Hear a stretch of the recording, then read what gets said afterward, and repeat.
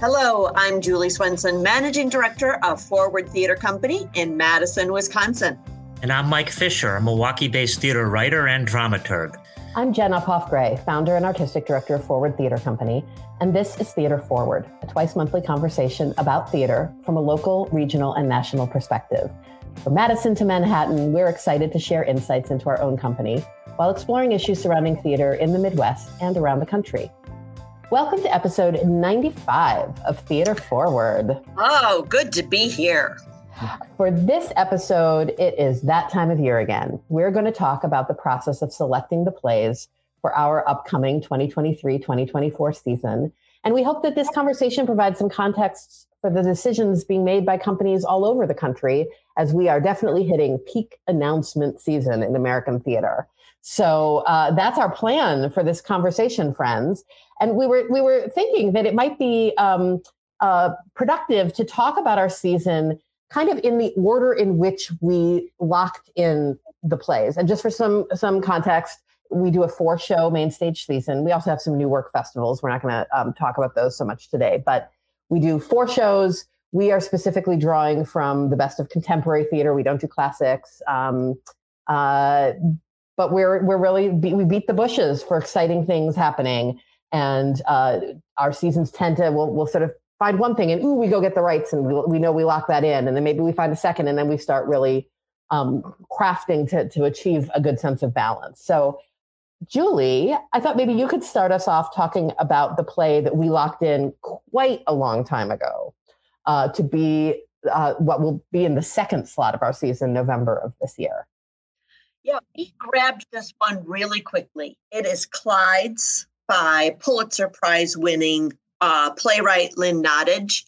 It was and is the most produced play in America. And we wanted to be the Wisconsin premiere of the show. Takes place in a truck stop diner. Formerly incarcerated people being sort of tormented by the main character, Clyde. And what interests me, and I know our perspectives are so different here, and that's the fun of this podcast, but the fact that we're going to have a working diner where people get to make sandwiches on a regular basis. We're so lucky to have Metcalf's, which is a local grocery store here in Madison, is going to be providing all of those sandwich fixings. But the idea that you'll be able to smell the panini being made, and and our cast will need to learn how to chop. There will be a particular rehearsal period. Really interests me. It is an incredible show about people surviving in this world when a lot of things when life is against them, and the hopefulness of that. And so excited to be doing this show along with many, many other people in the country. I mean, it was so clear when all I knew about this script was a 2-sentence description when it was being developed, I believe at the Guthrie in 2019, I think 2018, 2019. Right, yeah. And back when it was called Floyd's.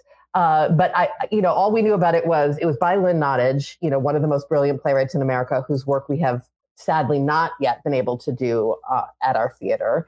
That it was a comedy, that it had food being prepared on stage, and that it also had this underlying really big, important context of looking at what life is like in our communities for the population of the formerly incarcerated. And so it was like all the boxes being checked of what seems like a great forward theater show. And we started trying to get our hands on a script way back when it was still being workshopped at the Guthrie. But then it's gone down this lovely pathway of being developed and then coming to Broadway, having this successful run there, and then starting to be licensed out to LORT theaters around the country. And so it's so exciting that we were now able to get our hands on a license to do it for our audience. And I'm so excited for the entertaining aspects of it. Like you said, Julie, this is an engaging thing to watch on a stage. But then to be able to have that broaden out into conversations outside the theater about our community. And yeah, I get off on that stuff. Right. It feeds into exactly what we want to do, which is theater that also talks to the community. And there are so many ways that we're going to be outreaching to different organizations and working with different organizations around this play. And that's exciting as well. But it's also very much about theater. I mean, one of the themes I love in this play, which, I mean, I don't want to lose sight by getting all heady here in a second about how damn funny this play is, it is, Jen's right, it's super entertaining.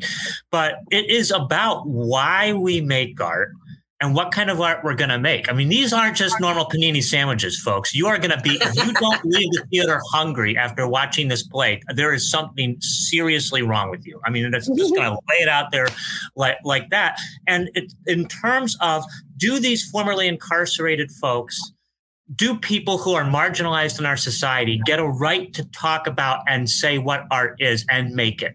And how do we respond to that? And what is the relationship between that kind of populist, popular art and the art that the rest of us are making in our sort of highfalutin equity theaters? That is a huge, important way in which what Julie's talking about in terms of the discussion between theater and a community is happening in this play. And it's Lynn Nottage to a T, right? Who's always sort of thinking about, this is the person who took her play Sweat, to the factory town of Reading, which is where it was set, and then used that to launch a tour of the whole country and of working class communities in which that play could be performed as a way of trying to sort of bridge that gap between high art and everyday life. So it's just going to be cool on so many levels. Yeah. So that was the first one. We locked that in as soon as we could. We've known it's been coming for a little while. So yay. So we knew we had November set. And then, we swirled around so many different titles as we, tried to see what Lego bricks would fit together, what patchwork blocks looked good next to each other. I don't know what the metaphor. Yeah, so many different metaphors. The second title to drop in, Mike, why don't you talk about that one? And that's going to be in our third slot, our sort of January, February slot of next season.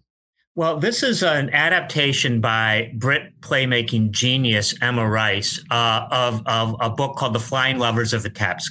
And it is just, talk about swirling, Jen. This is a beautiful, it's the love story of Mark and Bella Chagall. But it's presented in a way which just breaks every darn barrier in terms of what theater is supposed to be. It's a dance piece. It's a music piece. It's such a movement piece. And it's using those ways of thinking about how we present theater to talk about, expanding our idea of what love can be. It is a play that will make you feel so good coming in the middle of winter. It'll make you feel so good and so warm.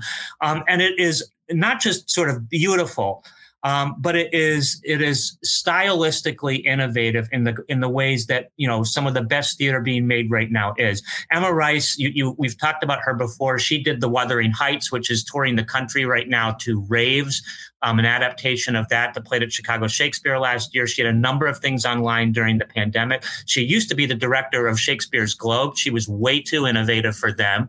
Like Mark, she has with Mark Rylance the distinction of being somebody that was kind of booted out because she wanted to do more than they wanted her to do. She is going to really make this production pop, as will our actual production, which is going to feature as Mark and Bella Chagall, Marcus Trzynski and Emily Glick, who are two of Wisconsin's rightly beloved performers who are perfect for these two parts. I just can't wait to see what this is going to look like on our stage. And I will toss in just mentioning that. So Emma Rice is the director who sort of collaborated to bring the original production, but Daniel Jamieson is the playwright. Want to make sure to get his name in there. Not that I'm, have any problem with leading with the directors personally, as one. But yeah, they created something so special that is the sort of conceptual piece, as well as this lovely and sort of spare and lyrical poetic script. But it is a piece that I think will be as much about the visual as the spoken, with music and dance and all of that. There's a lot of singing in this. Mm-hmm. So could it be considered a quasi musical, maybe our second, maybe not quite, but there is a lot of music in here, and it is a visual feast. Yeah. That's the exciting part for me. Yeah, and this one has, it debuted in England. Well, actually, I think there might have been a workshop somewhere on the West Coast, but it has had almost no life yet in the United States. I hope that that is something we'll see change. And Mike, this came to my attention thanks to you during the first year of lockdown, when you were doing those wonderful Mike's Picks newsletters for Forward, where you were kind of scanning what was going to be available in terms of streaming theater from around the world and making recommendations. And the beautiful production that Emma Rice directed had been filmed and was streamed in the first half or so of 2020. And I got a digital ticket for it on your recommendation, and I just thought it was so gorgeous. And it's a little bit different for us, but not totally out of the range of what we do. Right. I'm excited to push those boundaries in some fun ways. Great. So then we had that show selected, and great. The middle of the season, slots 2 and 3 were set, and we were really working hard to figure out what the other 2 were.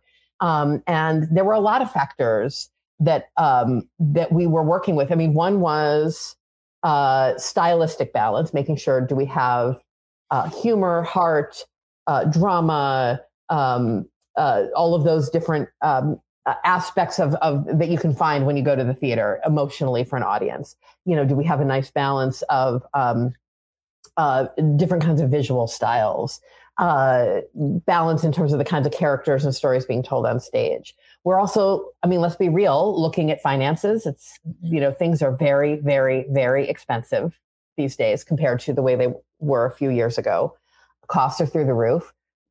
Audience numbers are rebuilding nicely, at least for us this season. We're seeing, strong and growing single ticket sales, but we're starting with a deficit on our subscription numbers, like most companies. So we are rebuilding there. Government money is basically totally gone. So making sure that we pick shows that would give a sumptuous and filling experience to our audience, but Clyde's is a very expensive show. Right. Flying Lovers has its, we've got onstage musicians. It's a very visual show. So neither one of those is inexpensive, right? So we knew we weren't looking at, finding a 7-person play, a 10-person play for those other slots. So that was part of it. Also, just really keeping in mind, as we moved closer and closer to locking our season, we were getting further and further into the current season and really learning from our audience, what they were responding to, what they were needing in this time, and recognizing that people are, we are so blessed to have this curious and questioning and expansive, open audience that we have here in Madison. Like we get to do a lot of fun, weird plays. But at the same time, people have been through a lot, and it's been really clear, like they don't want to see a season full of plays that are incredibly hard, emotionally hard. Complex, yes. Challenge you to think, yes. Don't all have to be, rip-roaring comedies, yes. But that we don't want to be putting them through an emotional ringer right now. Everyone feels like they've been through one nonstop for the last few years. So all of those factors in mind. So that really, we were kind of looking and what can we slot in around these other 2 plays that kind of tick those boxes. And the next thing that locked in for us, it's a little embarrassing to me that I hadn't settled on this earlier than we did. And that is the play that's going to close our season next spring, What the Constitution Means to Me by Heidi Schreck. And the reason I'm embarrassed that we didn't have it earlier in our planning is that before it even went to Broadway in 2019, we had read that script and said, oh gosh, this would be perfect for Forward. We would love to do this. I actually saw it in New York because the sort of lingering question at that point in 2019 was, does this play work if it's not the playwright starring in it herself?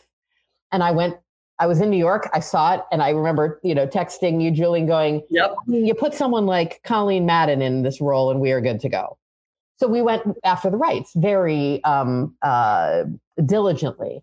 But then they wound up doing a national tour. They planned a national tour, and the rights weren't available. And actually, the national tour was scheduled to come through Madison to the Overture Center for the Arts, where we perform.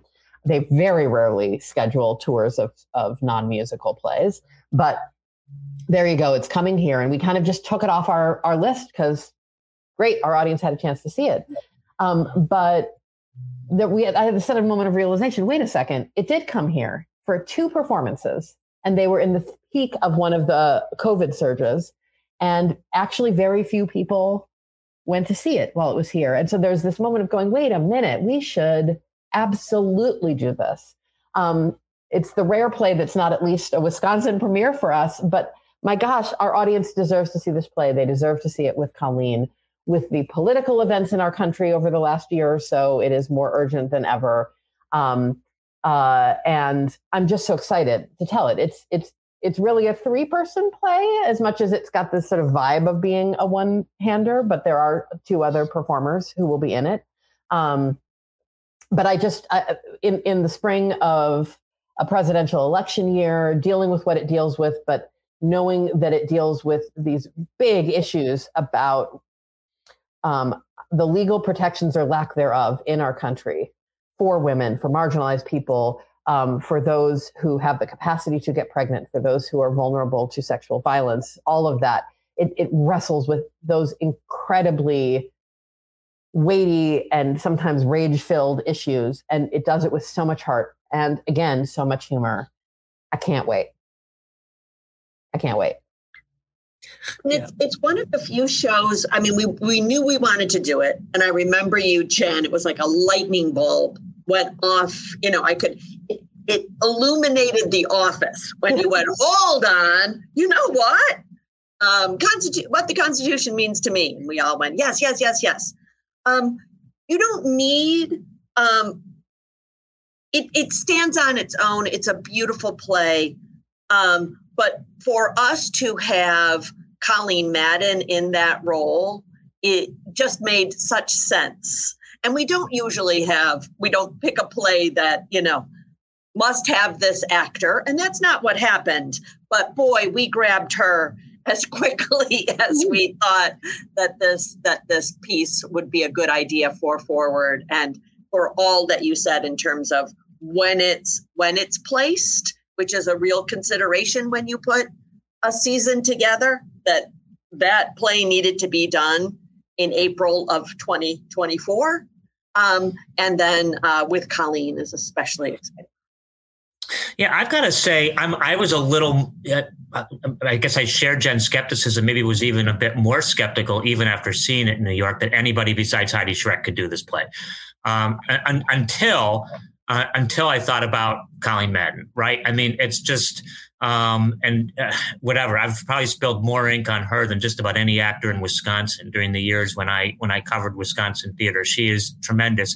She's also, in a way, which is not taking away at all from the other, also very, very great actors that we have in this state. There's something about her person which just feeds into this role. The combination of just, almost barely in control at some moments, the rage that Jen is talking about that is in this script, but incredible heart and warmth as well. And you need all of those to capture this character. I mean, in some ways, even though Colleen will only be playing one person, she's playing as many different characters as she played in Seringatry, which remained for most of us one of her true tour de forces in her distinguished Wisconsin theater career, because there are so many sides to the Heidi Schreck that needs to be embodied through this role. I can't wait to see what she does with that. Yeah. So it's wild to me that for this upcoming season, the last play that we settled on is the one that's going to open the season. It just the way things wanted to flow, it was clear that those other 3 scripts, the ones we sort of identified first, belonged in the slots in which they are being programmed, and figuring out what we could open the season with. And it was a fairly late arrival of a script that is pretty new, has had now a couple productions, and I think will get done quite a bit over the next few years.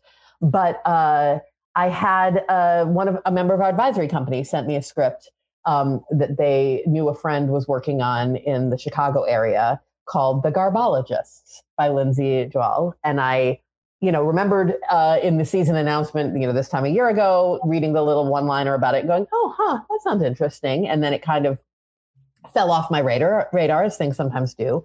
But we got our hands on that script. And as soon as I read it, for me at least, it just felt like it dropped in. Like, whatever our analogy is of building the season, the quilts, the Legos, what have you, it felt like, great, we've got 3/4 of it. And now there's a very specific sized space that needs to be filled. And the minute I read this play, I thought, well, gosh, here's the script that actually fits perfectly. We don't have to wedge it in.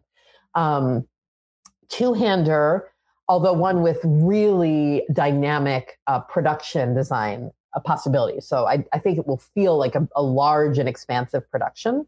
And the fact that it has only 2 actors in the cast in a way allows us to free up the budget that's needed to pay for the production needs of it. But about 2 characters who, sort of a buddy comedy in a way, get to know each other while working as a team in a garbage truck as New York City Sanitation Department employees. And, one character is a white guy from Staten Island who's been doing this job for a long time, seasoned employee. And the other is a Black woman, Ivy League educated, who begins, we see her first day on the job. And in a way, part of the play is sort of, what is the mystery of why is this person from this background taking this job? Because it seems surprising when you first meet her. I love that it's funny. I love that it gives us some great things to look at. I love there's some real grief and emotional growth that plays out in the plot. But I also think there's something when I read it that feels more than really any of the other plays in our season to be meeting our audience where they are right now, in that we are so in our own worlds in this country right now. And certainly in our community, we see that as well. People are so polarized. We talk to and listen to the people who are like us. And there are some very real reasons for that. I'm certainly not let's kumbaya, all come together, regardless of everybody's beliefs. But there is something intrinsically about a democracy and a society that requires us to be open to the prospect of building relationships with people who are very much not like us. And that is what happens in this play. And there's almost a wish fulfillment aspect of it that I find in this story that I think is comforting without being, it's not pablum, it's not a fairy tale. But I do think that there is something beautiful in this story about 2 very different people who think that they have nothing in common and nothing to be gained or learned from each other, who over the course of the story learn from and build a relationship with each other. And I think that is right now so rare and a thing of beauty. And I think I'm hoping people will really respond to that aspect of this and be excited by it. Plus, in our season where so many of these plays are going to really tantalize the senses, just visually and in terms of the soundscape, there's a garbage truck on stage and lots of bags being tossed into the hopper. And I just think that's going to be fun. While you have this wonderful relationship, they're picking up garbage bags and throwing them in the back of a truck. Yeah. That's fun. Yeah. And it's also, Jen, what you described is exactly when I saw it at Northlight. That was exactly the way the audience around me was responding to the play, with that kind of, wow, you just walked out of there feeling better. It also bookends nicely to your point about conversations. It bookends really nicely with our last play.